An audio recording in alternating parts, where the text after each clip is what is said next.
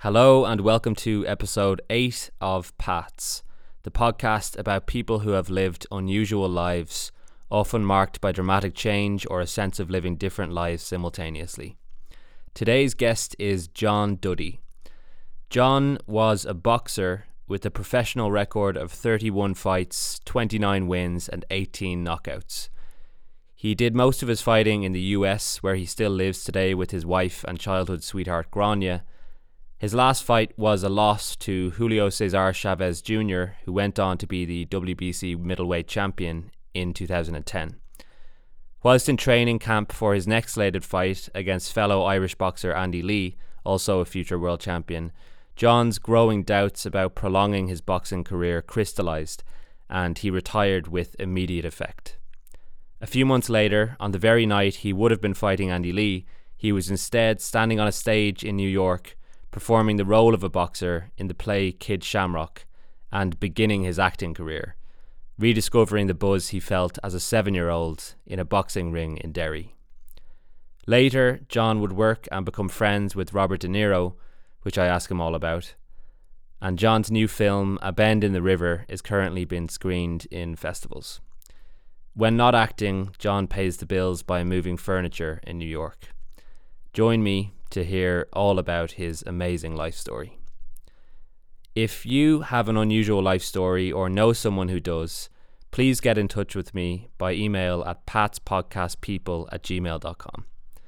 As I say every episode, I need all the help I can get finding the most interesting stories possible, and a huge thanks to Barry Dorsey for putting me in touch with John. Okay, over to John. You won't hear the usual "how's it going" from me at the beginning this week, as we were in the middle of having a pre-interview chat when something really significant came up, so we're just going to dive straight in.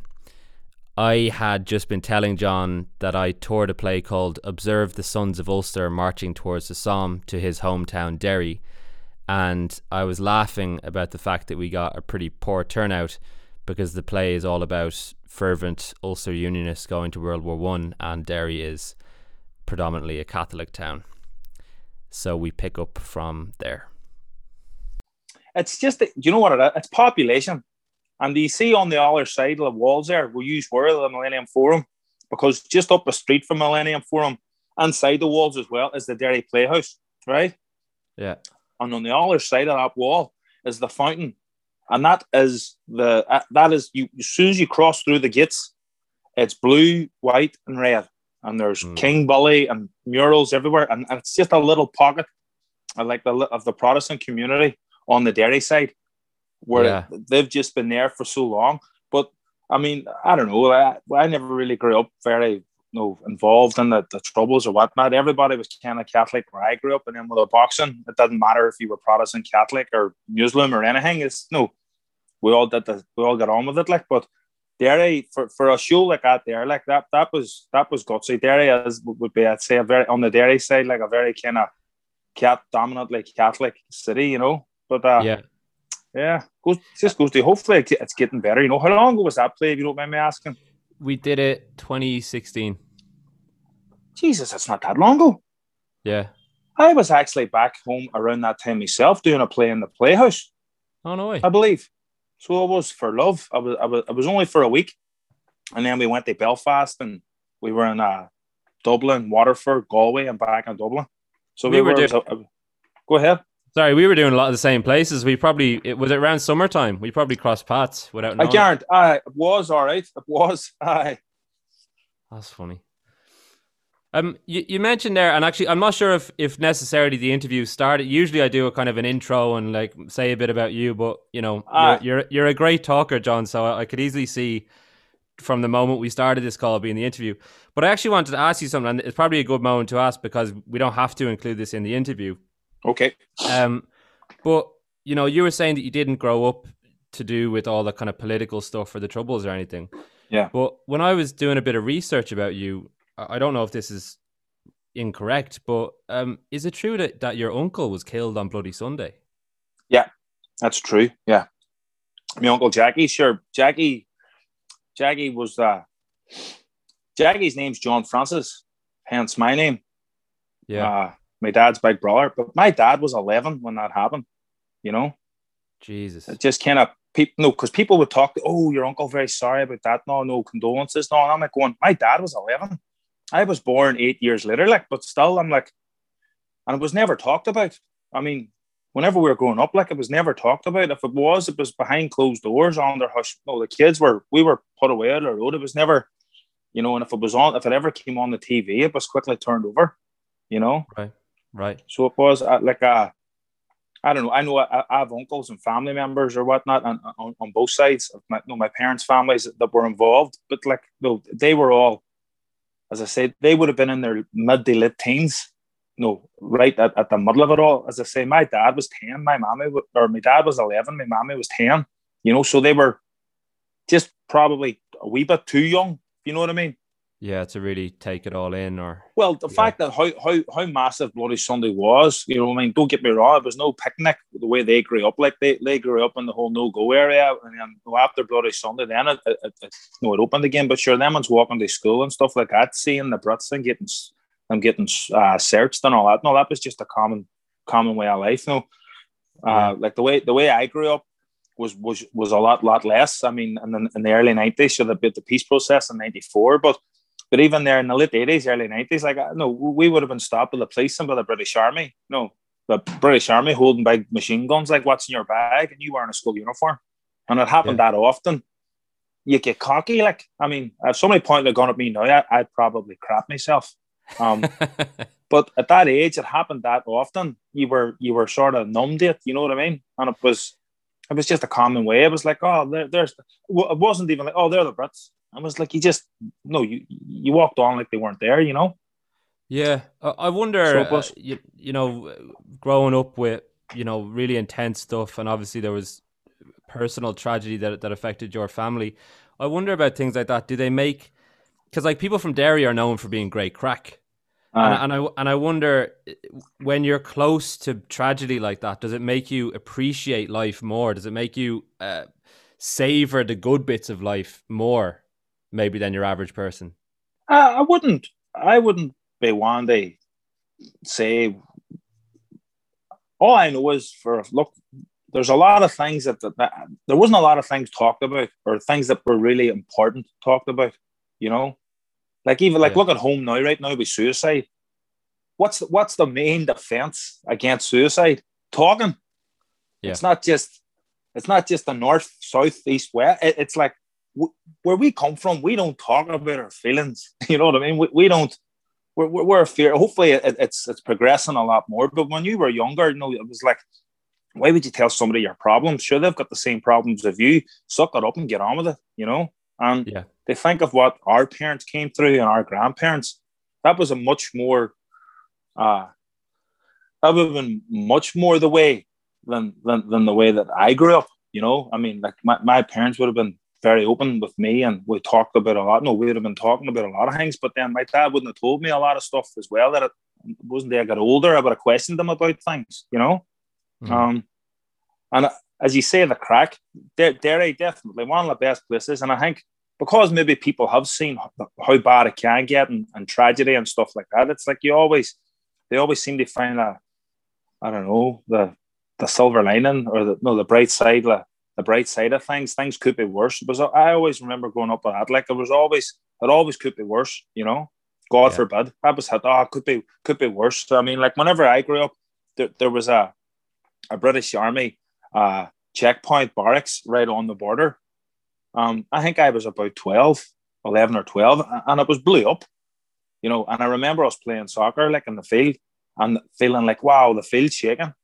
Dear God, what was that? You all run home, and it's like, relax, calm down. There must have been something. Is everyone all right? No, like, it was about 2 or 3 miles away, but you could still feel it. And then you find out then when you get older, my God, there was a man that lived in and around that area where we were from, that was in a car, that was made to get in a car, that was strapped into the car and was told he'd drive here, and his wife and kids were held hostage. You know what I mean? It's like, what the fuck? You know, Yeah. you heard that stuff, and then here, all you heard was there the ball, go out and play. Where you go? You're too young to hear that stuff. Bang, out you went. You know, and it's I don't know. It's I suppose we're taught about this. Like that. That's one of the things what I like about Colin Broderick. You know, and some of the projects that we work together. Wow, This is the plays the and writer and director that you worked with. Yeah. the writer and director of Bent in the River, which we're having our first screening now. Second screening. We have one with Belfast. That was turned into a virtual screening because the cinemas are all closed. This one is a virtual screening over here, Crackfest Film Fest, but it's not available in Ireland. It's only available here in the States, whatever way it's sorted out. But what I liked about Colin, like I've read his first two books, Orangutan, which is when he first came to America, and the second book's called That's That, and it's basically about him growing up in Northern Ireland in Tyrone, and just about the things that that he grew up through, and how, as an adult looking back on it, no, that was not normal. You know, it's like he knew people that were shot, he knew people that were blew up, he knew the troubles happened, went on, but whenever you were living through it, it was kind of like, no, unless it affects you, you push that stuff away and you get on with it, you move on. It's not, you know what I mean? It's not happening, so to speak. And then you kind of realize, shit, it did happen. And so actually, sometimes things happen that actually affected you a lot more than you probably let on about, you know? Yeah, for sure. And to go into your life, and just to finally mention that your uncle Jackie, who died on Bloody Sunday, that when I saw about him, the picture of him was him wearing boxing gloves. Yes, and he actually looked a lot like you, I thought. And you say, thank you. Well, a bit. I think there's a resemblance, Yeah. and so he was obviously your dad's brother, and your dad was a boxer too. Yeah, my dad would have been carrying Jackie's boxing gym or boxing bag to the club. So he would have been, do you know what I mean? He'd have been going with his big brother to the boxing club, and my daddy wanted to be like Jackie, you know? So my dad was interested in boxing through Jackie. And unfortunately, when Jackie was gone, my dad played other sports, but boxing seemed to be the one thing that he took to. And then my dad introduced me to boxing, and it was the one thing that all the things I tried that I kind of took to. And then there we are. I ended up doing my thing. I've seen you say that you'd go into the gym and you'd kind of sit there and watch them spar, and you would just be dying to get involved yourself. Aye, whenever you know yourself when you're away, like, if you're watching cowboy movies and you want to be a cowboy, or you want to be an Indian, you know what I mean, or you want to be the soldier, or you want to be the, Rocky was pretty big in the 80s, and there was a big mural of Rocky and B.A. Baracus on the gym, the boxing club that my dad took me to St. Mary's, which is right in the heart of the Craigan. You know what I mean? And then you're seeing boys in there fighting and sparring and stuff like that, and I used to be told, sit there in the corner, kids, you should be seen and not heard. And then if I was getting a bit itchy feet, he would take me over. If nobody was using the speed bag, he'd put the chair on the speed bag, tell me to stand up on it and show me how to have it. And I'd usually stand there for hours, just trying to make that thing go like the way Rocky did.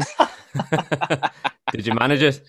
Oh yeah, I have it down pat now. It sounds like it's a great set of drums. So it is. So when did you first kind of get into it properly? When did you first start training and sparring? I had my first fight when I was 7. I was at my daddy took me to a smoker to show me what a real boxing show was like, and it was in St. Mary's Boxing Club. And there was like all the other gyms in Derry. They bring their boxers, they size them up, and they put them in, and like they were even smoking. It was 86 or 87. Like, so they were like, it was completely black with a one big light in the middle of the ring. And you had vest. There was no head guards. The gloves now were a wee bit worse for wear, but it didn't matter. So when I landed, the trainer said to me, "Dad, dear, all right, Mickey, hey, look, do you know of anybody? Such and such didn't turn up." And I says, "Dear God, no, I wouldn't know anybody to call." And he looked down at me. He said, "Here, what about you on?" I mean, no, you know what? He's only 7. He's too young, and I'm sitting going, no. I want to get on that. I want to get on. And the guy was a wee bit older than me, so he wasn't. I mean, I says, "No, son, you're too young." And I was like, "No, please, Dad." And he said, all right, then I'll let you go on. And sure, I went on, and the young fella didn't come out after the first round. That was my first experience getting into the ring, wearing boxing boots and shorts and a vest that weren't mine. I even had a mouthpiece that wasn't even mine too. It shows you what you get away with back then, you know. I remember standing in the middle of that ring and it completely smoky and all the eyes and the wee red butts of them all looking. And the referee come to center of the ring, and the other young fella had to come out, and his head was down or whatnot. And in the winner in the red corner, John, they actually called me Jackie Duddy. So they did. Jackie Duddy, and I remember jumping up bad, like, no, hey, like, even though the fight was stopped, I still hearing the name mentioned, and I remember running back. But the next day it was written in I think it was a few days later, it was written in the local Dairy Journal, and my daddy was like, you know, that's great, son, that's great, but he says, we knew the reporter fella fairly well, and he says, look, that's John Duddy, you know, it's not Jackie, and he says, are you sure? And he says, I know, no problem, because Jackie's name was John, and the only reason why they called him Jackie was because there was that many Johns running around Craigan. You know what I mean? So, so then my dad says, no, he has to make it in his own. He's his own man, you know. Mm. So that was whenever the first time I got in the ring, and then my daddy didn't take me back for 3 years. He says, because I was too young. He says he knew friends he had that were brilliant. But when they started too young, by the time they had 15, 16, they were bored of it, tired of it, and girls came onto the scene and drinking and stuff like that. And also, he says, no, I'll bring you back when you're 10, and if you still want to do it, you can do it. And luckily, I came back. Not luckily, I always wanted to do it. I went back and had a crack at it, and was still doing it up to a while ago, you know. Yeah, and I heard you say in school you were telling the teachers that you were going to be a boxer, and that they were a bit skeptical. Of course. Well, sure. It's like, it was just funny. It was going to, what was it, high school? What age are you in high school? 11, is it? 11 or 12 or something? And I remember the teacher saying, so, son, what is it you want to be when you grow up? I says, I want to be a boxer. And I go, what, a boxer? I says, yes, Muhammad Ali, Barry McGuigan, boxer. I want to, okay, that's great. That's brilliant. And my mommy's sitting behind me and my daddy. I think my mommy was kind of throwing her head like, oh my God, my dad's sitting going, oh, this is great. And the teacher was like, well, here, look, we can't put that down. Do you want to put down something else? And I'm like, well, like what? What about a carpenter? No, or a plumber, or an electrician, or an ambulance. I was like, sir, put down whatever you want. I'm going to be a boxer. You know? Do you think, I'm just thinking of, I actually in the last episode, I spoke to Mark Ward, who played football, and he played for, a bunch of Premiership clubs. Yeah. And he kind of said something similar, that he just knew he was going to be a footballer. He just had that. And I asked him, he was dropped by Everton when he was 18, and I asked him if he thought, what his options were to do anything else. And he was just like, just no. He just knew he was going to be a footballer. And I'm wondering, do you think that is that a common thread amongst professional athletes? Like you'd have to have that in order to be able to make it. I find it very like I've read a lot about different athletes and people in different professions and how they get there. And I'm always curious about how they found themselves to be there. And sport is there's a small percentage of people. When you're growing up as a kid, like even playing soccer, even their local gas stuff and whatnot, like they make the team. It's tough, like, you know what I mean? There's only a small percentage that make it through. So, I don't know where the belief comes from, but you have to have it. Yeah, it has to be there. You can't, it can't be like, well, I'm going to be a boxer, but like I'm thinking that, no, I'm doing this as well. And, maybe there is a few out there that could. That I don't know any that have. Like, there has to be something that separates you, and talent's one thing. Talent's great, but talent only gets you so far. It's the belief. You need the determination. If you don't believe, nobody else will. Yeah. So I'm curious. I'm actually really curious about what you just touched on there. When you were young, how did you realize that you had a talent that maybe could take you into it being your career? Like, what were the signals along the way to go, maybe I'm pretty damn good at this? I never had that thought, I'm pretty damn good at it. I always wanted to find out how good I was, and I always wanted to be good at it. With a group of guys the boxing troop that I came up with, there was Charlie Nash Jr., Charlie's son, Gerald Kern, which was Charlie's nephew, and there was a Christy O'Neill, and there was a few other boxers. And even in that pecking order, I was in the mix. I was never the best. And then whenever you win, I won my first national title when I was 15, and I won the Gaelic Games, and then and I was on the team. But even on that team, I wasn't the best. But it was there. I don't know what it was. I never ever thought, like, even talented. Like, I never thought it was that talented. I had determination. I loved working. I love working hard. So I do. And even right up through the seniors and stuff like that, there was always boys where I would sit and watch going, dear God, hey, he just makes it look so damn easy. Some people just have that. Like Kenny Egan is one of probably the most naturally gifted fighters I've ever seen and sparred with and worked with. And now he's coaching fighters now too. Like, but he was just effortless. You know yourself in any craft, whether it's soccer or somebody building a wall. There's just some boys that are able to do it, and you're able to go, how did he get that so perfect? Some people just make it look a little easier.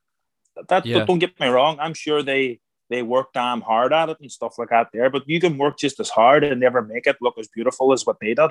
And absolutely. I think just with my boxing, I had a couple of performances where I was kind of like, wow, I did what I did right there. But the majority of them, I was always criticizing myself. I was always pointing out the negative. Always, like even watching fights now, I still can't make myself watch them, because all I sit and do is criticize, like going, dear God, that's useless. Look at the state of me. I'm awful. I'm very interested in boxing, but I'm not like a huge boxing fan. So when I ask you questions about it, it's totally from the perspective of an ignoramus, No problem. But I'm just curious, what specifically would you criticize about your performances when you look at them? What exactly, like, technically was not up to scratch in your opinion? Everything.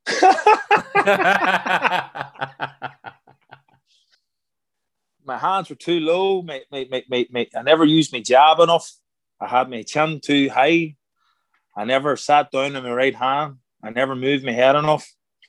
I took too many punches. I mean, everything. There's only one thing that I know 110% that was always covered, and that was my fitness.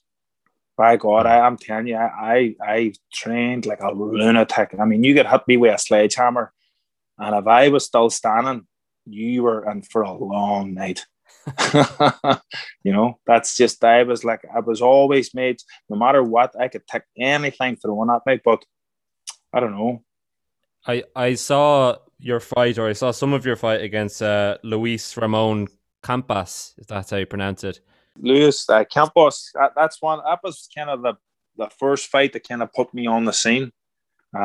One of the punches that I saw you take, it just looked like a clean knockout punch, and you just came straight back from it. It was like, and I think the crowd even went, ooh, at that. So yeah, I mean, that amazes me as well. As another question from kind of outside of boxing. Like, I have a friend who I must mention, because he's an actor, but he likes to think of himself as a boxer. He does like white collar boxing. His name's Foxy. For a laugh, he like put one of the helmets on me, and like just gave me a gentle tiny little bump on the head, and I was like, I'm out. I'm absolutely out. That it was too much for me to take. So I can't imagine being hit full in the face by a professional boxer. I mean, is that just a talent you're born with, or how do you condition yourself to be able to take that punishment? It's funny, you never think about it whenever you're doing it. Like, I never ever thought, I can take a punch. I never. Yet I've seen some of my fights, and I'm like, well, why are you doing that for, John? You're just letting them hit you, So, it's a belief in yourself. I think that's the one thing that comes down to it. Like, there's nothing.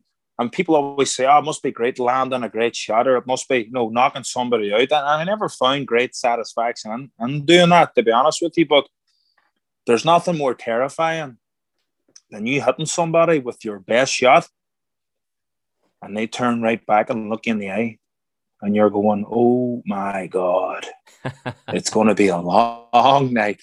And your boy Campus did that to me. I caught him some great shots too, and I'm like, this guy is going nowhere. But I was ready for it. I was the old bull against the young bull, and I was like, there's a photograph after that fight where I'm standing. There's the belt on my shoulder. My two eyes are split wide open, and the smile is from ear to ear.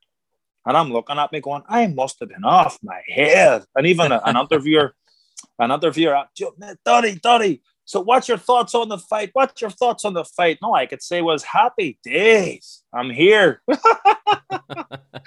You know? So to go to the next stage of your journey, you're telling us that, you know, how you first got into it. Am I right in thinking you trained in the National Stadium in Dublin? I fought in the National Stadium in Dublin, and I trained there whenever I made it under the Irish team. Yes. So that I would have been down there off South Circular Road quite a bit after I was 15, you know. I've heard it described. I remember somebody saying once that the only true centre of excellence in Ireland is the National Boxing Stadium, because obviously Ireland is so successful at boxing. What did they do particularly? Was there anything you noticed in there that was particularly good about the way they trained boxers? Well, you understand that is a building, and the trainers and the fighters come from every other county in Ireland to go there. That's just where they have the national title fights. I mean, so it's not like a training centre. Well, they have the ring and the bags there and whatnot, but the knowledge that comes from that, usually the trainers come from, you know, whenever you were growing up, you'd been working with a trainer, one of the other trainers from all over. They're not just, you know, one time my dad would have been one of the trainers of the Irish team for a while, and I mean Billy Walsh was there for a long time. But where's Billy Walsh from? Wexford, you know, he was an Irish champion and stuff like that. And you would have been training there sporadically on and off. And then what happened was that they brought in the high performance program where you were able to go away and you were trained on weeks, and you were finally getting compensated financially if you made the team. So I'd have been down in Limerick University, had a fantastic high performance program down there. I believe the Irish rugby team was the first sports team that went through this program, and then they got the boxers involved, and then I think we were kind of the guinea pigs of it all. And then for, like as you say, the last 20 years, Irish boxing has just excelled in all international events and stuff like that there. But a lot of that's got to do with the love and passion of boxing that's all over Ireland. You know what I mean? No, from Cork the whole way up to Derry. I mean, all them different trainers that all come there and all put on their bit of knowledge and stuff like that. You know. Yeah. Between your young days and then your move to America, what was the transition there? What were the kind of moments that brought you there? I fought the Europeans and got beaten the first fight. So the fight was stopped because of the 15-point rule. And I was just like, you know what? I've sacrificed too much of my time, my work. I was living with my dad, and you know, I wasn't earning that much money. And I was like, and I had already fought in America a few times. And even as a young fella, I always wanted to go to, if I was going to turn pro, I was going to America. I wasn't going to England. And I just had an opportunity come up, I say around 2001, 2002, to come out and check it out and maybe think about moving there. And I jumped at it, so I did. And basically, the rest is history, you know. And what was it like when you arrived in America? I gather you arrived kind of like meaning business and wanting to get straight into working. Yeah, well, as I say, I had been to America a few times already with the boxing, and I had seen New York before when I was 13, like in Boston and places like that there. And so when I was coming over this time, I was just for business. I was like, I want to come over, find out if I can do this, and if I can, I'll see how far I can go. And I was lucky, went to Gleason's Gym. You know, that just have to Google Gleason's Gym. It's been around since near enough the beginning of boxing here in New York. You know, all the greats came through it at one stage. The New York Golden Gloves, which is a very famous tournament where all like Sugar Ray Robinson and all the greats of New York basically boxed and come through, and a lot of them went on to be world champions and stuff like that. So it was for me with moving. moving here, it was like walking around a museum with a pulse, and around them different boxing clubs and the different fight arenas that I was at, and seeing people that I had been like, oh my God, like I watched, Iran Barkley, I watched him knock out Tommy Hearns back in the 80s, and Emil Griffiths, God rest him now, like, but he was a world champion back in the 50s, He fought Carlos Monzon and people like that there, and I was like, oh my, this is home, Yeah. And your first fight was pretty soon. It was like a matter of months from landing. Is that right? I landed in February and I had a fight in September. So I did my first pro fight in September 2003, Jimmy's Bronx Cafe. And because the Golden Gloves happened around February, March here, and I just finished with the All Irelands at home and stuff like that there. And they were like, oh, well, wait a year and you'll go to the Golden Gloves. And I was like, well, how much does that pay? And they were like, well, it's nothing. It's amateurs. But, you could be American #1 and whatnot. And I says, well, I was Irish #1 already, and I can't box for America because I'm Irish and I want to get paid. So, no, I'm going professional. I boxed in one tournament called the Metros. It's like, well, you have to do, show something to show what you can do. And it was another amateur tournament in Gleason's. It was like the beginning of the stepping stones. They get to the nationals or stuff like that. I won that. And then they were like, okay, then we'll go pro. And I was like, happy days. And that was Tariq Rashid and Jimmy's Bronx Cafe. Yeah. that was some crime. What was amazing about it was very serendipitous because it's on Fordham Road.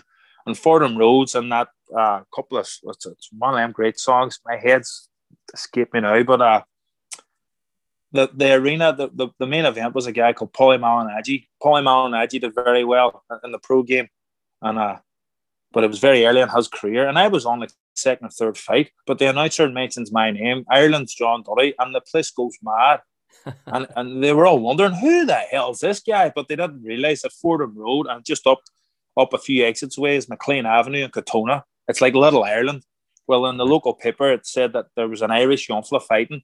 Well, someone got a couple of buses and they all landed down in my first pro fight. And my teammate at the time with the Irish team was James Moore. Him and his dad was over for a wedding. They were at the fight as well. And then my father-in-law, who never ever went to a boxing match before, he was over looking to surprise Grania. He happened to be there. And it was like all of a sudden, this is my first pro fight. No headguard, no vest. This is great. And then whenever it was over, it was a first round knockout and I won. I'm looking around and all of a sudden I'm seeing all these faces and I'm going, I know these people. How the hell did I? How did they know about this? And that was kind of the start of it, Yeah, and I just so the listener is aware, you had a brilliant record over the course of your professional career. Am I right in saying you had 29 victories, 18 knockouts, and 2 losses? Is that right? Yes, that's it. And if you look through John's list of fights, especially for ages, it's just him winning all of them and knocking out all these lads nearly all the time, and usually in the first round. Did that take you by surprise? Were you expecting it to be a bit harder than that, or that you were knocking all these guys out? It was hard. It was all hard because that's a nice record, But the many sore heads and busted noses in a gym, the many sparring sessions and stuff like that. There, I mean, that's one of the reasons why I ended up. That's why I stopped, because I was just totally disillusioned with wanting to go away. I used to remember at the beginning going away in training camp. That was a dream. Going away up to the mountains in Pennsylvania, having a training camp with your sparring partners and your trainer there. And, you live up there. You're way out of the city, New York City, up in the mountains. You're not chopping down trees but that's the saying. You're chopping wood. You know what I mean? You're up running in the morning, the deer and all that stuff. And I used to love that. And then after a while, the people be like, oh, it's like a holiday camp up there. Yeah, it's like a holiday camp. You get punched in the face nearly every day. People forget that. And sometimes in a gym, or when you get there or whatever, people go I was the man. It was my training camp and stuff like that. But you're entitled to your bad days. And there were some days I was coming out thinking, out of training sessions, like going, what am I doing here? This is, oh my God, my head's sore, everything, you know what I mean? And it's that kind of stuff. It wasn't as loud at the beginning, but then as I was getting a little older, all of a sudden I started hearing this voice that I never heard before. Like, what's he on about? I'll be grand. And then all of a sudden it was just like, no, I have to start listening to this. He's right. You know, maybe it's not worth it. The paychecks aren't getting any bigger. Why am I doing this? It's not. I'm not happy. Why? You know, all of a sudden I ran its course, and people were like, "Wow, I was 31. Wow, you were young." And I'm like, "Well, when you consider I was boxing consistently from when I was 10 years of age, you know, that's long enough. I think." You know what I mean? Like, that's a lot of punches in the heads. You know. Yeah. I want to get to that because, as you know, this podcast is all about kind of big changes like that in people's lives. So I definitely want to ask you all about that kind of moment and that transition. But just before that, I'm curious of a few more things about your boxing career. One is like that world that you describe, and you know, as you being punched in the face, as you say, like something that strikes me is that to most people who aren't big boxing fans, what we think of is, you know, the big glamour fights, the Fury Joshua stuff, and these guys, you know, make millions of dollars and fight like once a year. But there's obviously a world of boxing where guys are fighting really regularly for much less money, and that makes up the vast majority of boxers' lives, I guess. And I saw, and actually I'm kind of glad that I don't remember his name, because I don't mean the guy any disrespect, but I saw one of the guys that you fought against in an interview, and it struck me that like he was quite a young man, but like he had quite kind of slurred speech, and you kind of felt like the game had taken its toll on him, you know? Yeah. So I'm just curious for you, could you describe that kind of world a bit, the world that most people don't know about of that level of boxing? Yeah, well, it's like I reckon there's a lot of similarities with any walk of life, business or whatnot at a certain level. You know what I mean? Like, we all hear about the guys earning the millions, you know, but there's probably 90% or even more than that aren't earning the big bucks, you know. And you know, like there was always a expression, well, the journeyman. There was a guy that would go around and basically a journeyman was somebody that was talented enough to take your fighter. They find out if your fighter was any good, but not good enough, they beat him. You know, they sort of, someone with experience to be able to go the rounds and stuff like that there. But in doing that, you know, you still have to prepare yourself, and when you're preparing yourself, you know, you're sparring, and when you're sparring, you're getting punched, and it's just, I don't know, me talking about it now, I remember kind of thinking, going, wow, where was my mind whenever I was doing all that? I never thought like this, you know. And I suppose you can't, because you wouldn't do it, you know. And then, like, even when I went into Gleason's gym, you know, like I ran Barkley, knocked out Tommy Hearns twice, I think. Tommy Hearns was a huge fighter in the 80s. He won 5 world title belts at 5 different weights, same as Sugar Ray Leonard and stuff like that there. And, you know, like, I've met Sugar Ray Leonard, and he was like the golden boy in the 80s, and he's got all these marbles together. He's clean cut. He's very talkative. It was an honor meeting him. I looked up to him as a fan, and got a photograph with him. I'm like, this is brilliant. And then I met Tommy Hearns, and Tommy Hearns is slurry speech, and I'm like, oh my God, he was just as huge, just as big as Sugar Ray Leonard, you know. And I met Joe Frazier. Joe Frazier was living above the gym in Philadelphia, and I'm like, Joe Frazier beat Muhammad Ali, and had 2 more amazing fights after with him. And I'm like, oh no, there's that side that I think we all love to see, like, as you say, the guy that comes from nothing and makes it big, you know. But it's a short shelf life, boxing, you know, and to be able to make that enough money to be able to take care of you for the rest of your life doesn't happen that often, you know. And and then there's a lot of guys that you still meet that are doing well, and they're trainers, you know. And they're and a lot of them aren't even training fighters. They're training regular people. They're training people that want to come and get fit and punch a bag and do a bit of sparring and stuff like that there.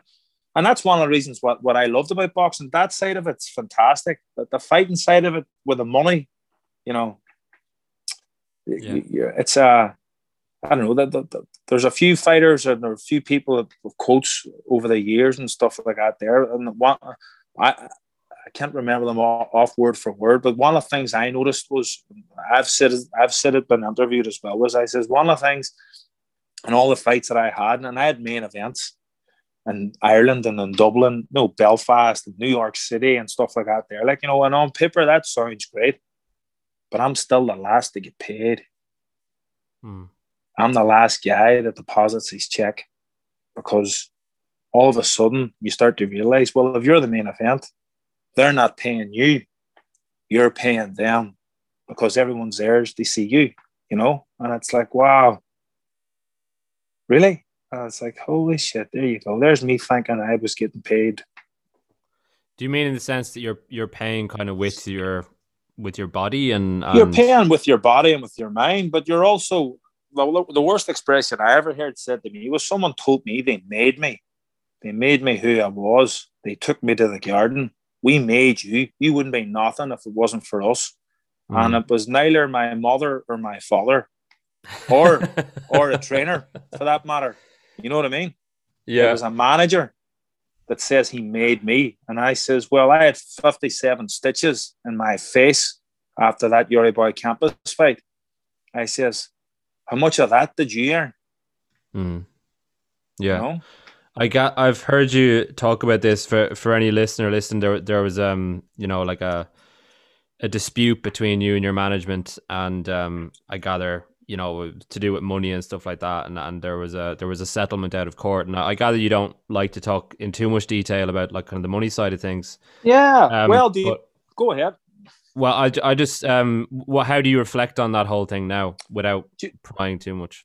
No, do you know what? To be honest with you, and I think for many years, straight after it, that was one of the first siren steps in the illusion I was living on as being a pro fighter. No, I was living the dream, and then the reality is much different from that. That was kind of the first real sort of kick for me.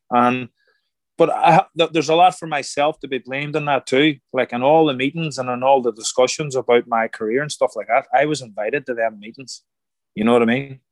And I don't know, everyone says, well, you're too busy fighting. No, you get fit, get ready and win the fight. I'm like, yeah, but now in this modern age, I have to know the other side as well. And a lot of fighters have done that. And you've seen them, where they're getting their up and comings. Like, look at Mayweather, like he's the creme de la creme, but at the minute, like he's earning before anybody else does, and rightly so. The man's earned it. You know what I mean? He was a 3 or 4 world title holder, and he still wasn't making what everyone was thinking he should. And then he made that change and got involved and got himself educated, or got the right people educated around him, and made sure that the dealings outside the ring are just as important, if not more important, than what happens in the ring. And I think that for me, that's them meetings that I was at. I should have went. If I had a dedicated 20%, 5%, and just find out that financial stuff. Just even be there and listen and be aware and find and realize that this is a part of the business. Thinking that, look, I'll go on, I'll train, I'll stay healthy, and I win. It's all good. Before, because we've got your acting career to talk about as well, but before doing that, like we've touched on some of the kind of darker sides of boxing, but I'd like to touch upon some of your better moments. Like you fought in Madison Square Garden 9 times. Yes, 9. 4 main events, and I fought in the undercard of some of the biggest fights between 2003 and 2010. So I did. It was basically, I was referred to as my home for a while, not by me, but by a lot of people. Oh, that's Duddy's home, Madison Square Garden. And even now, walking around, like I move furniture now and then, I work on a moving company whenever I have to. Yeah.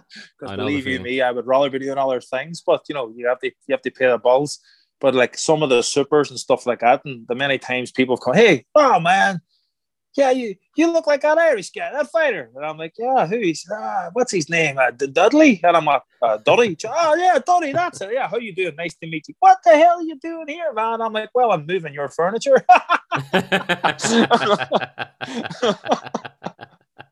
Get out of the way.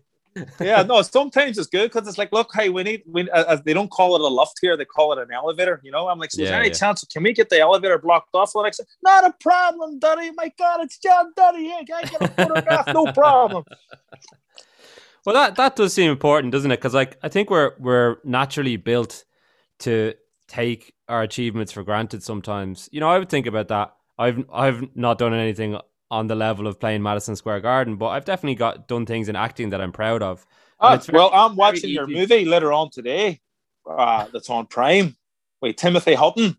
And who else is on it? Yeah. What do you call it? Like, it's called green? Turning Green. Turning Green. Yes, I just found it this morning. You shitey.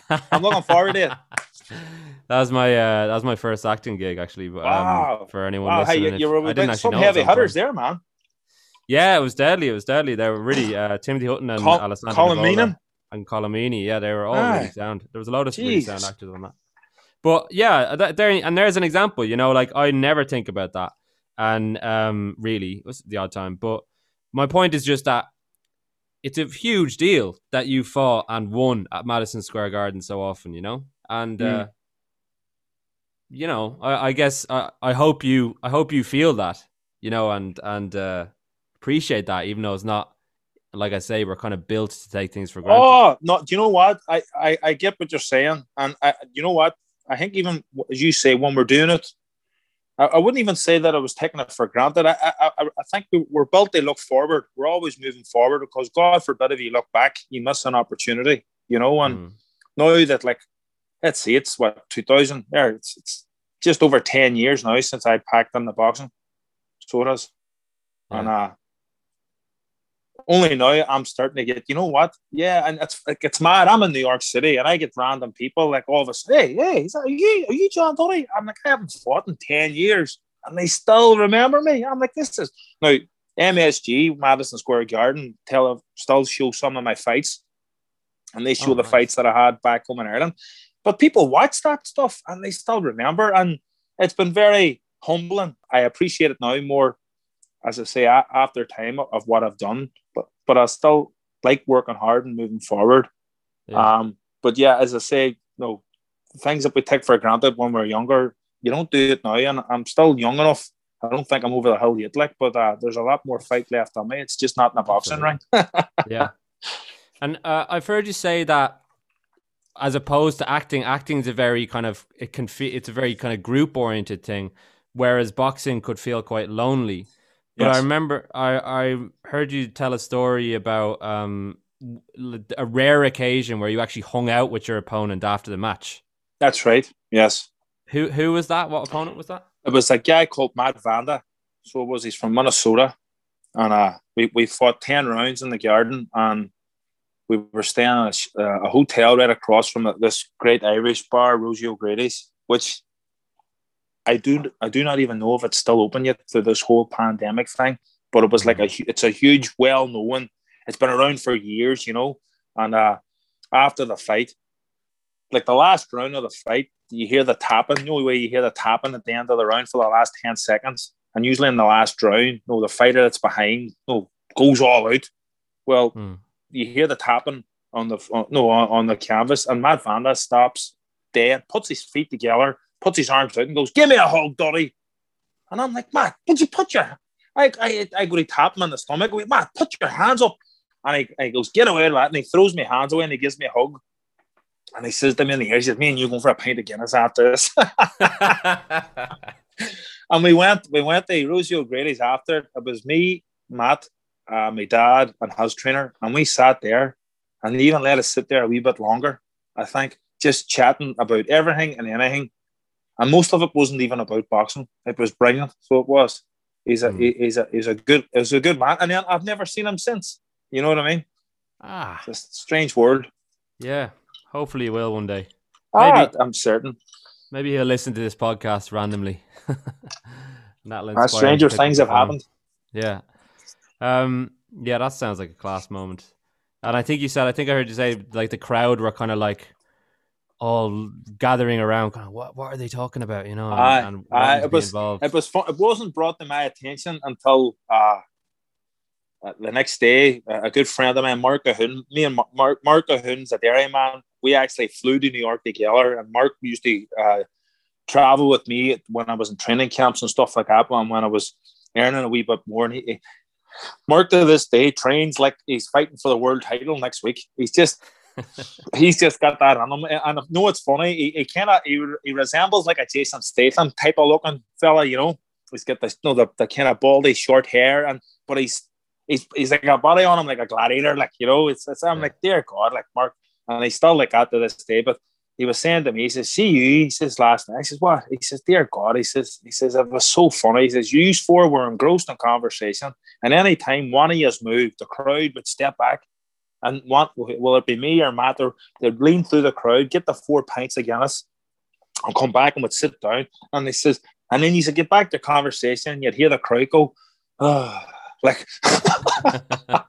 and he says, "You're completely oblivious to it." He says, it's just, and everyone's getting closer and closer and closer just to see what are they talking about, what are they doing. Were they not beating each other up about an hour ago? No, it was more like 3 hours ago. They're probably not fit for anything after that, you know. That's one of the good things about it. There's a lot of good guys that we don't know. And that was another thing. A lot of opponents, I've seen some of my fights, and it looks like I've hurt some young fellas, like, and I'm like, my God, I never even so much. I probably seen him. "Are you all right? Hope you're well." But that was it. I never seen the guy again. I mean, knocking somebody out, like I don't know what that feels like. And you know, and then when you see it, and I don't know, I don't know why I cringe. I cringe when I see it. If I, you know, when I actually strikes and you see them fall and lump, I don't know why. It fucking terrifies me. I hate having that feeling of, oh my God. But back then that was the game. They were going to do it to me, you know. That made it all right. But now, just as an adult looking back, I'm like, wow, you know, dear God. It's some of it's brutal, you know. Just some of that stuff's brutal, and I just think people forget that too much. So they do, you know. Yeah. And your last fight was against Julio Cesar Chavez Jr. Yes, Junior. Who, because his dad was a famous fighter as well, more famous, I would say, from my understanding. But he then went on to become world champion himself. Yes. And he defeated you, and that was your last fight. Yes. Which makes me wonder, do you feel that you could have been world champion? I always thought it could have been, and I had there's that many belts out there now. Like, I had a belt that was WIBA world champion or whatnot, but when you look back, there was other world champions that held that before they won, like the main ones.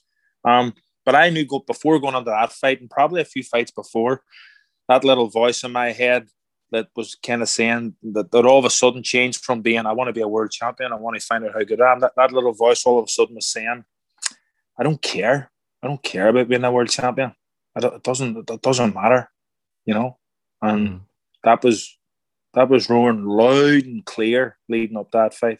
You know, I was already halfway out the door, and then after that, like, that was a big fight. There was big, televised that over here and back at home and stuff like that. And I was still in a good mix because it was a good fight. I mean, it was I know he won unanimously and stuff like that there, but I heard him once or twice, I think.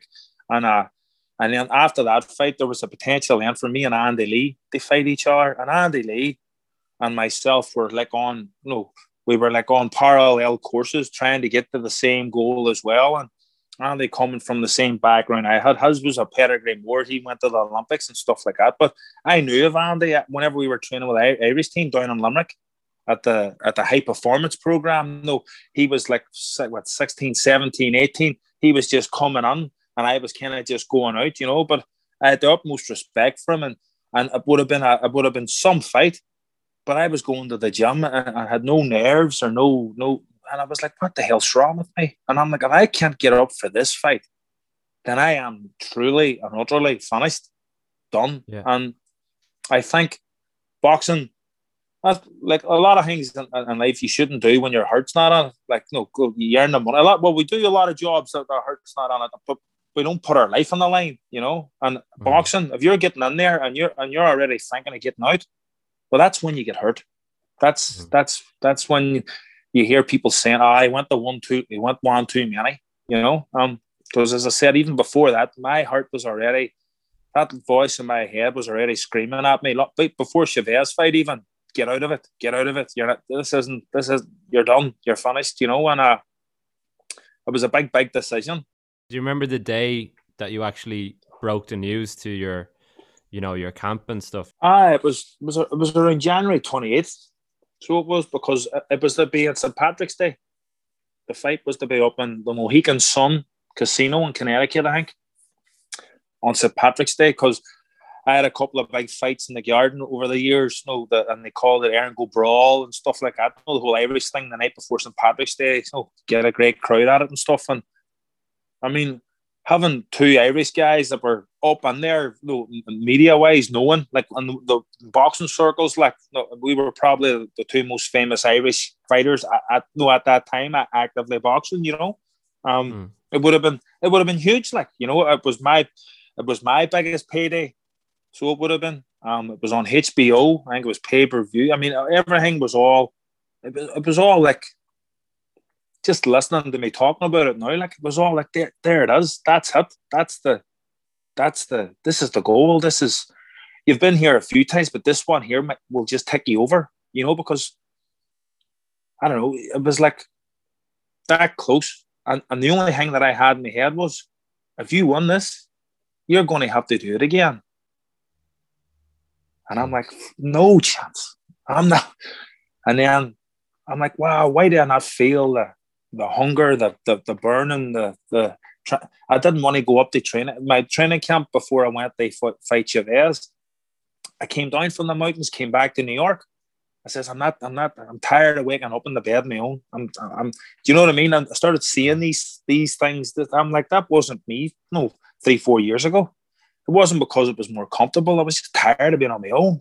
I'm like, why am I always on my own? My wife's down in New York working every day. I'm up in the mountains getting beat up. Was this not supposed to improve my life? You know what I mean?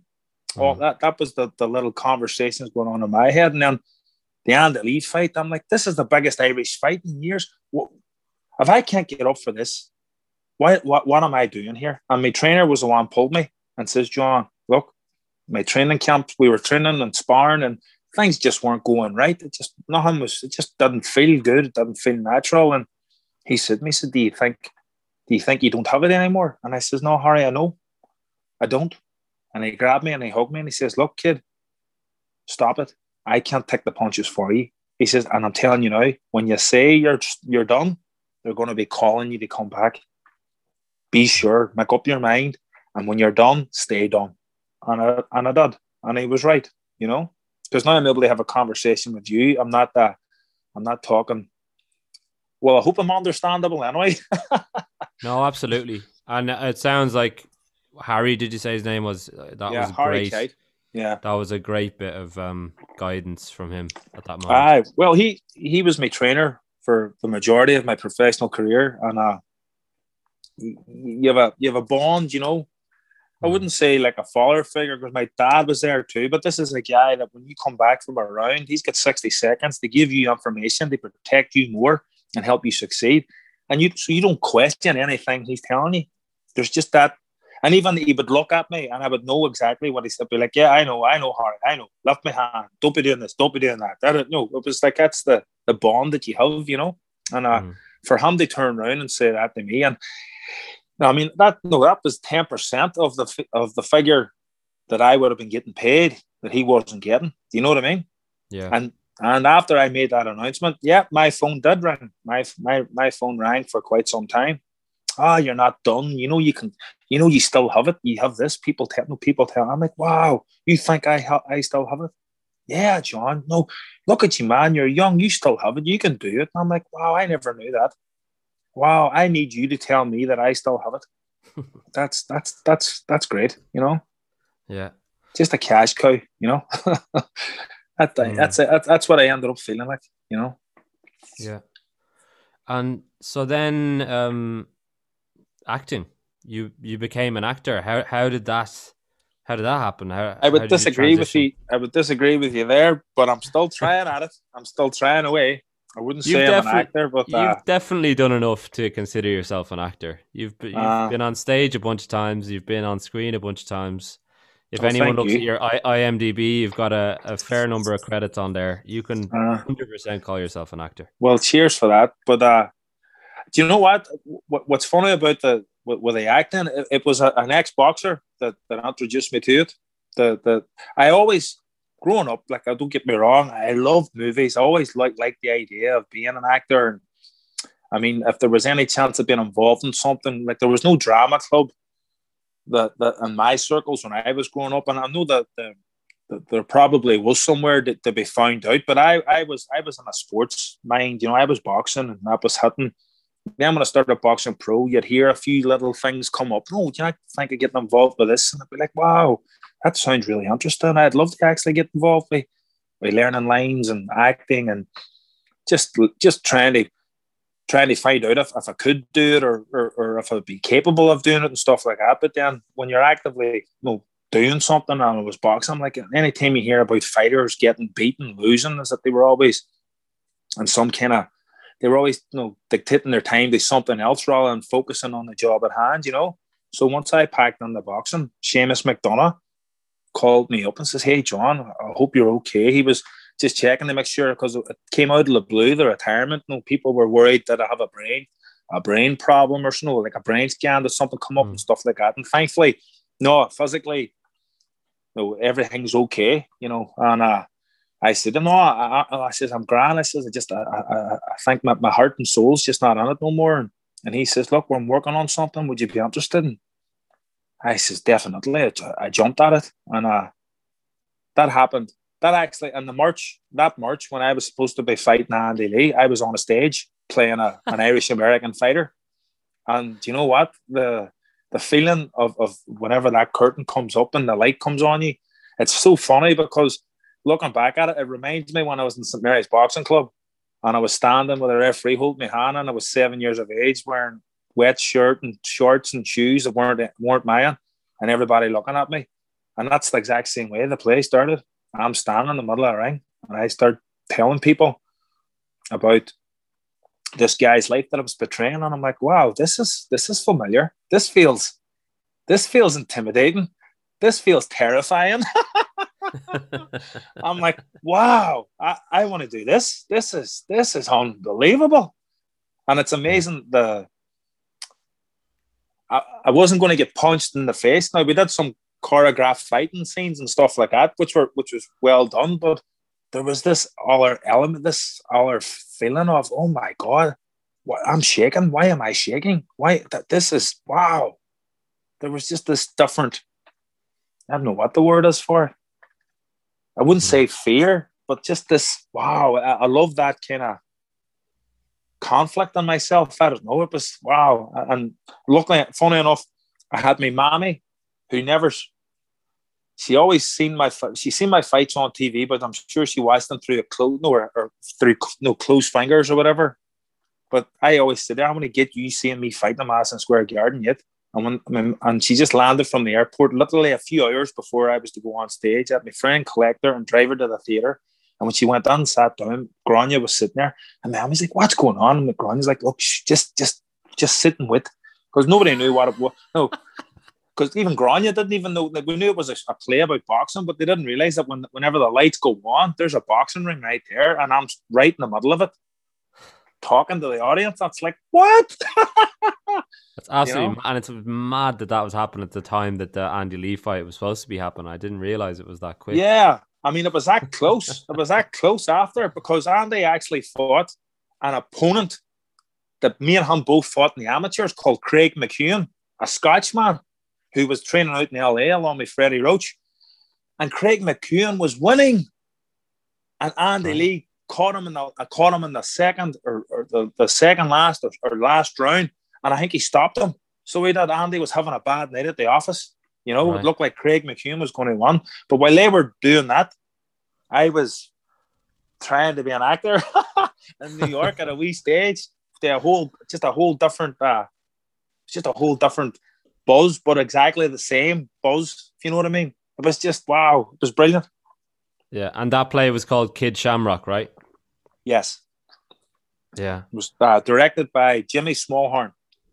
So right. It was who actually is living back in Dublin now. He's been working fairly. He's been very busy in Dublin on a lot of different TV and stuff like that. I think he's been doing He's doing a lot of writing and things like that as well. You know. Right. Well, one thing I'm curious to ask you, John, like you, and I'm sure you're told this a lot, but you are a very striking man. Like to anyone listening who doesn't know what John looks like, I don't want to embarrass you by complimenting your appearance too much, but you don't look like a bloke who spent half his life getting punched in the face. Put it that way. Well, that's because I was an ugly child. The punches did something right. My mommy hits me when I say that. She says, "You weren't that ugly. You were a beautiful child." But it definitely kind of makes sense. Like obviously, your appearance is a factor in acting. You know, as much as people might not want to admit it, sometimes it's obviously a pretty huge factor. So it kind of makes sense that you would see it as that would be one aspect that would make you think, yeah, I could do that. You know, I've already got a bit of a profile and I'd probably look pretty good on screen. And, you know, that was said to me later, you know, and because it's like, I always looked at it like this. I always looked at it like, well, the guys that fought in Madison Square Garden didn't start there. So the guys that are on TV didn't start there. The guys in Hollywood, you know what I mean? There's a journey, and it's like you have to earn your stripes, you know. I don't know why. That's just what I always thought. I'm like, I gotta find myself a classroom somewhere to see it, even if I even like it, because I had people coming up to me, you know, and they're they're mid late 20s. I want to be a fighter. I want to get back. I want to get on the ring. I want to do this. It's like, how old are you? Oh, I'm 25. I'm 20. Geez, you're a bit old. Like, and usually when people would ask me about, you know, I want to be a fighter, have you any advice? I'm like, yeah, get yourself into a gym and start training 5-6 times a week and start sparring. And then the days you have bad days, make sure you're back the next day again. And then tell me if you want to be a boxer, you know? And I'm thinking acting was the same way. Go to your classes, go learn your lines. Try if I could learn lines, you know? And you have to learn that. And I've always heard, I remember being asked questions. Oh, you have to know the right questions. So whenever I started doing this, trying to be an acting thing, and knowing you're meeting, maybe sometimes you meet a manager or an agent or something like that. And, well, what do you want to do? And what do you want to be? And I'm like going, what do you mean, what? I just want to work at something where I'm not getting punched in the face or I'm lifting things up and down. I want to, you know, well, I'd love to be on a stage or in front of a camera working, doing something. I says, I would love to learn more about doing that. And whenever that opportunity arises, I jump at it and I make the most out of it. And you know yourself, it's a tough business. I mean, I just booked a gig there at the weekend. Duddy. It's in a short movie next week. It's a short, so it is. It was a guy, George Heslin. He was the founder of Origin Theatre Festival and stuff like that, which brought Irish plays and playwrights and actors over to New York. They helped the New York stage. He's now running the Irish Centre in Queens here as well. And he reached out to me and says, John, I got a couple of students shooting do you mind if I give them their email? Give me an email, get talking to them. Boom. Yeah, John, now we got to do the whole COVID test and stuff like that. But it's like, there we go. And it's a little paid gig too, and it's great. Great. Who are you playing in that? I'm playing Death. You're playing Death? Yeah. Right. Yeah. It's a small scene, but then there's no such thing as they say, but it's a nice role. It's meaningful for the story. It fits, and it's got a if I do it correctly, it'll have a lasting effect on anyone that sees it, you know. Yeah. And cool. I'm looking forward to it. But it's nice you get them little projects. All of a sudden, the wee light goes on again, the butterflies start going, and it's like, whoa, here we go, you know.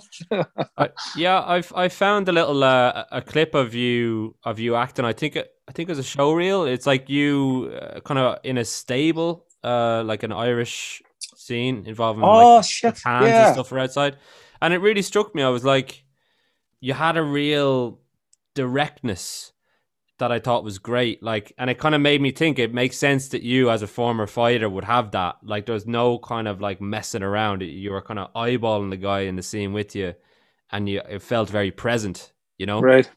Yeah, and I thought that was class. Oh, cheers, man. I'm looking forward to seeing more. Hopefully I can see the film you've done with Colin Broderick soon. Yeah. Well, whenever we get I figure out whenever these festivals or whatnot are available for people to see, and they're available not just in America and in Ireland and things like that. I mean, as I say, we're all learning here on the hip, you know, how this new thing is going. Like, but I don't know. I find it hard to explain. I'm excited just talking to you about it right now, and that's the way I used to feel about boxing. You know what I'm saying? Just telling you about. I've got a little role in a little short. It's a student film, but I'm like, woohoo! I mean, this is great. do you know what's so kind of great to hear about that is, I think the way that you became jaded with boxing. Yes. I think sometimes actors experience that, who were, you know, doing acting at the same time that you were doing boxing from like a young age up to maybe the age of 30 or so. And they're feeling that kind of malaise and a bit jaded at that point. And as I've talked about on this podcast before, I've had moments like that myself, especially when you're out of work, you know, not so much when you're doing the work, but like the kind of in-between parts can get really 100%. I can see that. All right.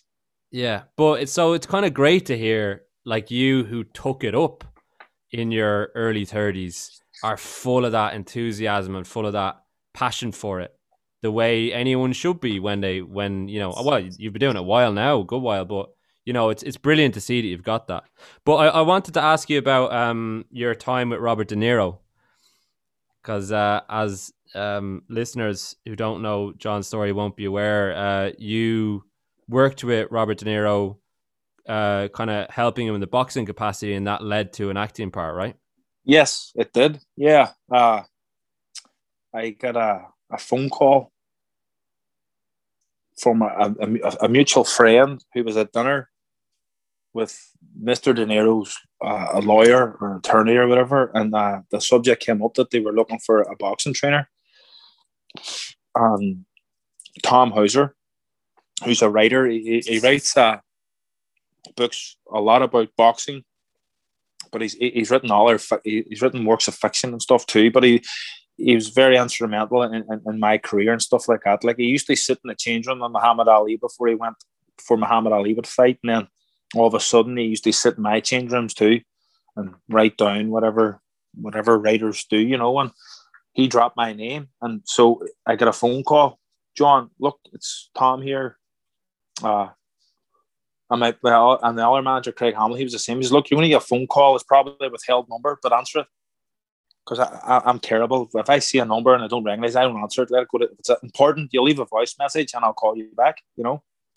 He says, no, look, just answer it.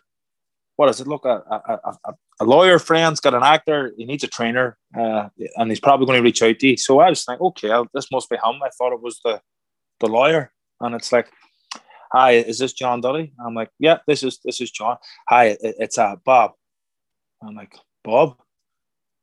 Yeah. Bobby De Niro. I was told that you were expecting my call. I'm like, okay, yeah, Bob. So what an ambush.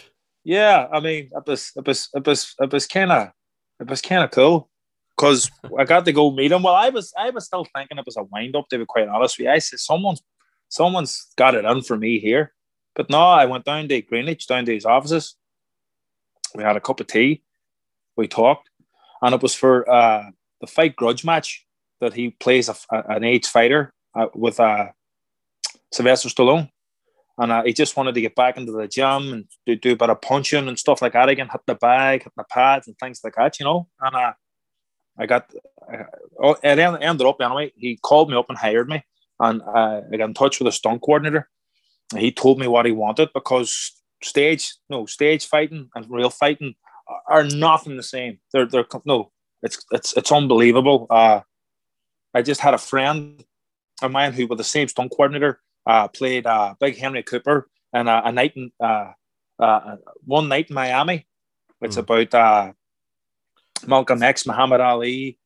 I forget the name of the other guys, but it's a made up night where they just happen to meet each other. But this guy plays Henry Cooper, and there's highlights of Henry Cooper fighting Muhammad Ali and whatnot.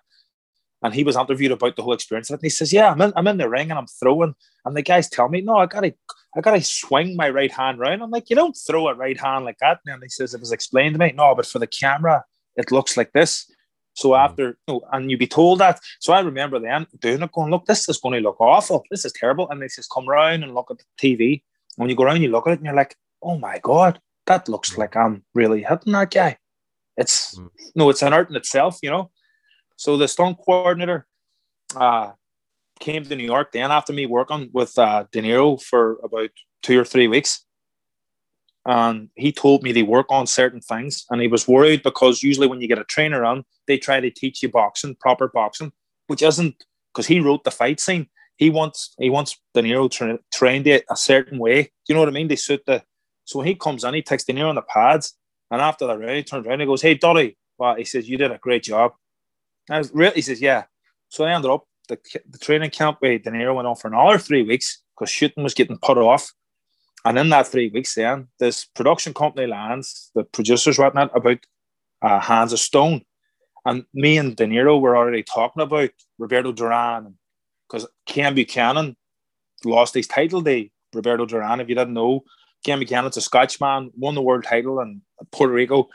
Anyway, my dad was a sparring partner at Ken Buchanan's, and Shirley Nash, my former trainer, beat Ken Buchanan for the European title way back in the 70s. So the stunt guy goes, "Here, I've got Ken Buchanan. This guy, look, he works with Bob. He's great. He knows him. We've already got somebody." So that was back in like March, April.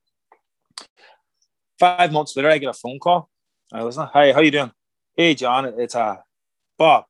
"Bob?" "Yeah, Bobby De Niro." "Oh, Bob, how you doing?" And they're down in Panama shooting a movie, and the guy playing Ken Buchanan pulled out, and we're wondering, would you be interested in doing the role? I nearly crashed the car. I had to pull the car over. I says, "Let me think about it." And it was so funny because we were going to the YMCA, to the gym, they swum, or they train or whatever. I pull over and Grania's reading the match. She looks over at me and she mouths, "So is that Robert?" And I'm like going, "Yeah." I had him on speaker. I said, "Let me hold on a second, Bob." And I said, "Let me think about it here." And I said, "God," she looked at me. I was like, yes, I can make it." But it was so weird. And then all of a sudden, then it was December. I was down there for 3 weeks. It's on the movie. Like what? I think it's like 2 minutes. It's one of the best fight scenes in the movie, and I'm very proud of it because one of the rounds he actually hits me and knocks my mouthpiece out. But in reality, he never even laid a glove on me. But it looks spectacular on the screen.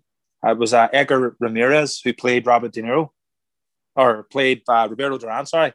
I mean, it was a great experience. And then sitting for the press conference and having Robert De Niro beside you doing his scene. Can I keep talking about this a second?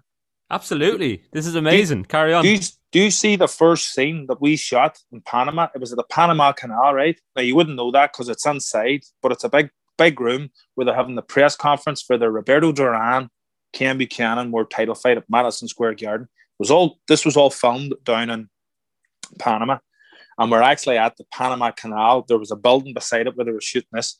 So we're doing this scene, and it was late in the evening, and De Niro plays Ray Arcel, who just came out of retirement to train Roberto Duran, and this is why he's training Roberto Duran, because there's no other fighter just quite like him, and he's got this lovely monologue that he's going to tell the world why he got back involved in boxing, and he does it. And it was a long day as it was, but he does it, and I don't know how many times, but he's done it a good few times, and you can see that it's about 12 o'clock at night. Everybody's getting tired. Everybody's wanting to go home. I'm high as a kite. I'm just sitting there going, I'm sitting beside Robert De Niro in a Hollywood movie. This is unbelievable. And me and Edgar Ramirez, or that's it, the director says, Jonathan Jabakowicz was like, "Here, do some ad-libbing." I'm like, "What? Ad-lib? No problem, big man. I'll do some fucking ad-libbing for you." hey, me and him are ad-libbing, and then they're getting ready for De Niro. They do this scene. So he does it, and he does it perfect, right? And everybody, it's like, okay. And the director goes, we got it. And everyone cheers. Yay! They're all clapping and all, and listen, they're all cheering. They're like, wow, it's like a great end of the day. And then all of a sudden, silence, and Jonathan, the director, is going, quiet everybody, quiet everyone. And I look around, and there's De Niro with his hand up. And Jonathan goes, what's wrong, Bob? You okay? And he doesn't say nothing. De Niro doesn't say a thing. And the director goes, do you want to shoot one more? And Bob just, the way De Niro does with the nods the head with a fist, that's what he does. And you could just hear the, no, because everyone had to get set up again.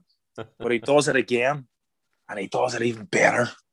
And then after, whenever we're getting all dressed down, and I'm standing out in the car park waiting for the car to take me. This always reminds me of like the commitments, because all of a sudden an Escalade pulls up and the window comes down, and it's Robert De Niro, and he leans out. This was the very first scene that I ever shot. I was there for like a day, but it's the first time I've seen him. He leans out. He goes, John, thank you so much for coming. We really appreciate this. And I'm looking around like no one's near me. Nobody. I'm like, you gotta be kidding me. And I said, not a problem, but no, this is great. This is great. And I says, by the way, great. That was fantastic to watch. Great scene. He says, yeah. He says, I could tell everybody was getting tired, He says, but you just can't have one. You got to have two. He says, you need, because sometimes it just doesn't look right when they're editing it together, And I'm like, wow, what a pro. Just make sure and get two in the can. He says, you need two. One's not enough, I was like, wow. And then he drove away again. I'm like going, really? Nobody's seen that? And obviously he's so legendary. One of my favorite actors of all time. I'd say a lot of actors be the same. Was there anything, about his kind of the way he approached it on set, other than what the story you just told? Like, did he just kind of seem like any other actor except he was Robert De Niro and he was brilliant? Or was there anything unusual about the way he?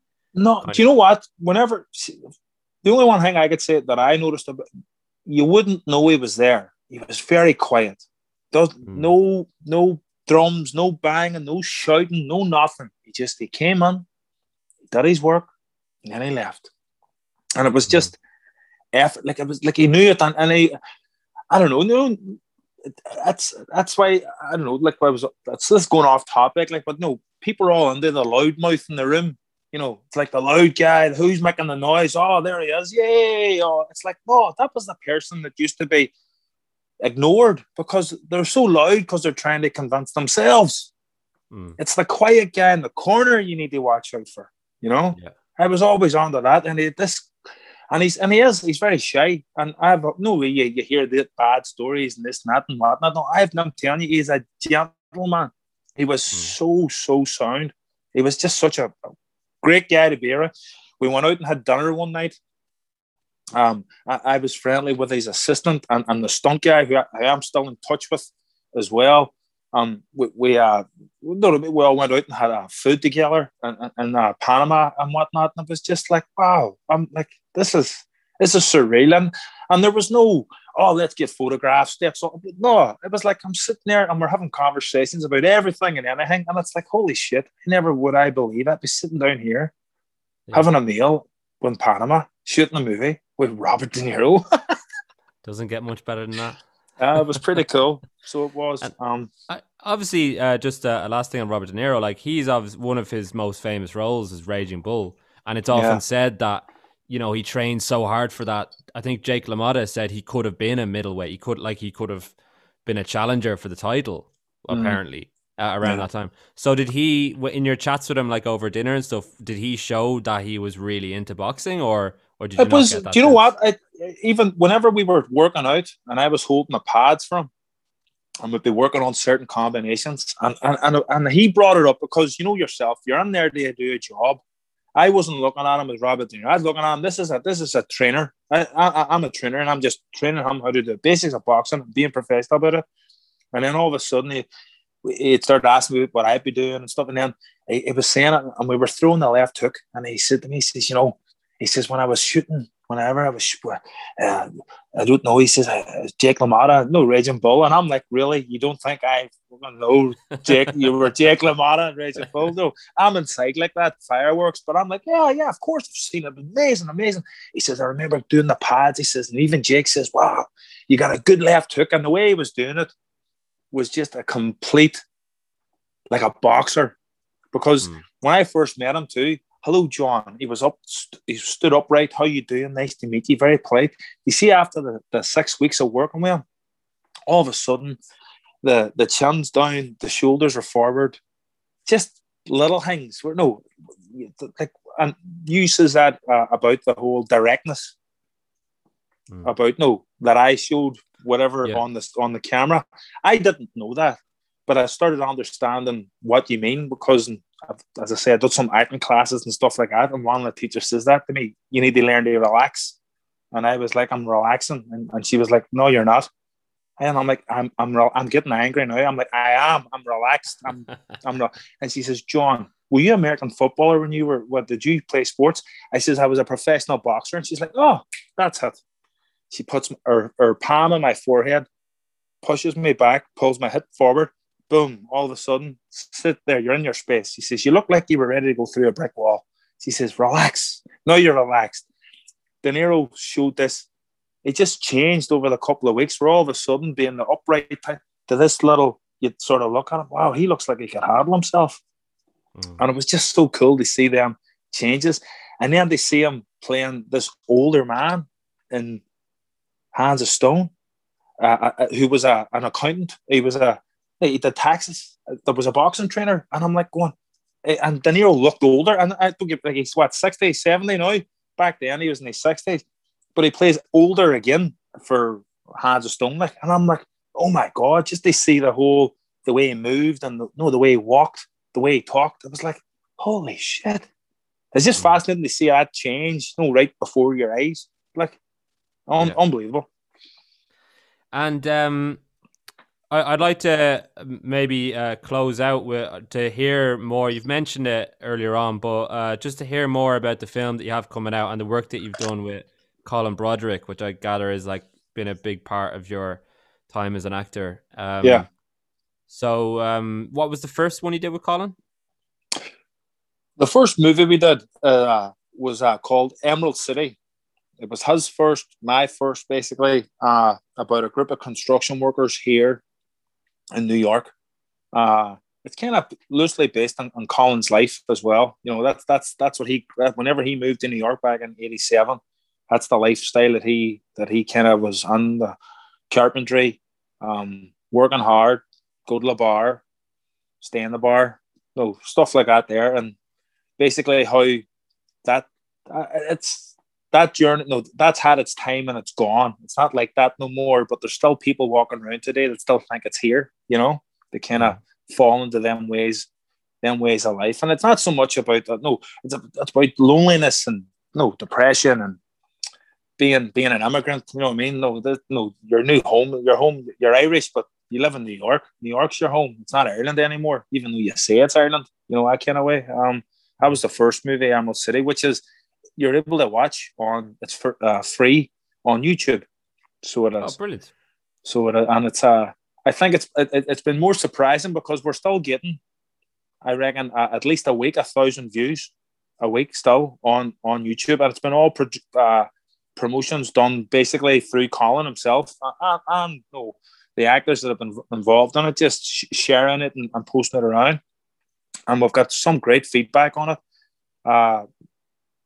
That was a joy. I did 2 plays before that with Colin as well, up in the Bronx and one in Manhattan as well, which are, again, all loosely around his time and his experiences in life, construction workers, living up in the Bronx, things like that there, depression, alcohol, drugs, families, wives, kids, stuff like that there. And A Bend in the River is kind of like as I say, a mirror image of Collins, where it's about a writer, Matt Donnelly, who returns home to Ireland after being away for 25 years. He left his home, went to New York, wrote a very successful novel, but he's back. He's back in his home village, and a lot of things that he ran away from are still within there, or still there in some form or fashion. You know, there's a lot of things that he never dealt with that are just sort of waiting for him to come back. Basically, it's about his journey and trying to get out of writer's block and things like that. You know. Mm. Well, they sound brilliant. I'll definitely check out Emerald City, and like I said, I look forward to being able to see Bend in the River. Thank you. Well, thanks so much for sharing your story, John. It's just, yeah, Jesus, it's dead on, man. We were kind of all over the place there, but there's like a Tarantino movie, wasn't it? But we're alive at the end. Thank God for that. No, definitely. Pleasure chatting to you, Donal. Definitely. That was my interview with John. I hope you enjoyed it. If you have a story like this or know anyone with a story like this, I will need all the help I can get finding the most interesting stories possible. You can contact me at patspodcastpeople@gmail.com.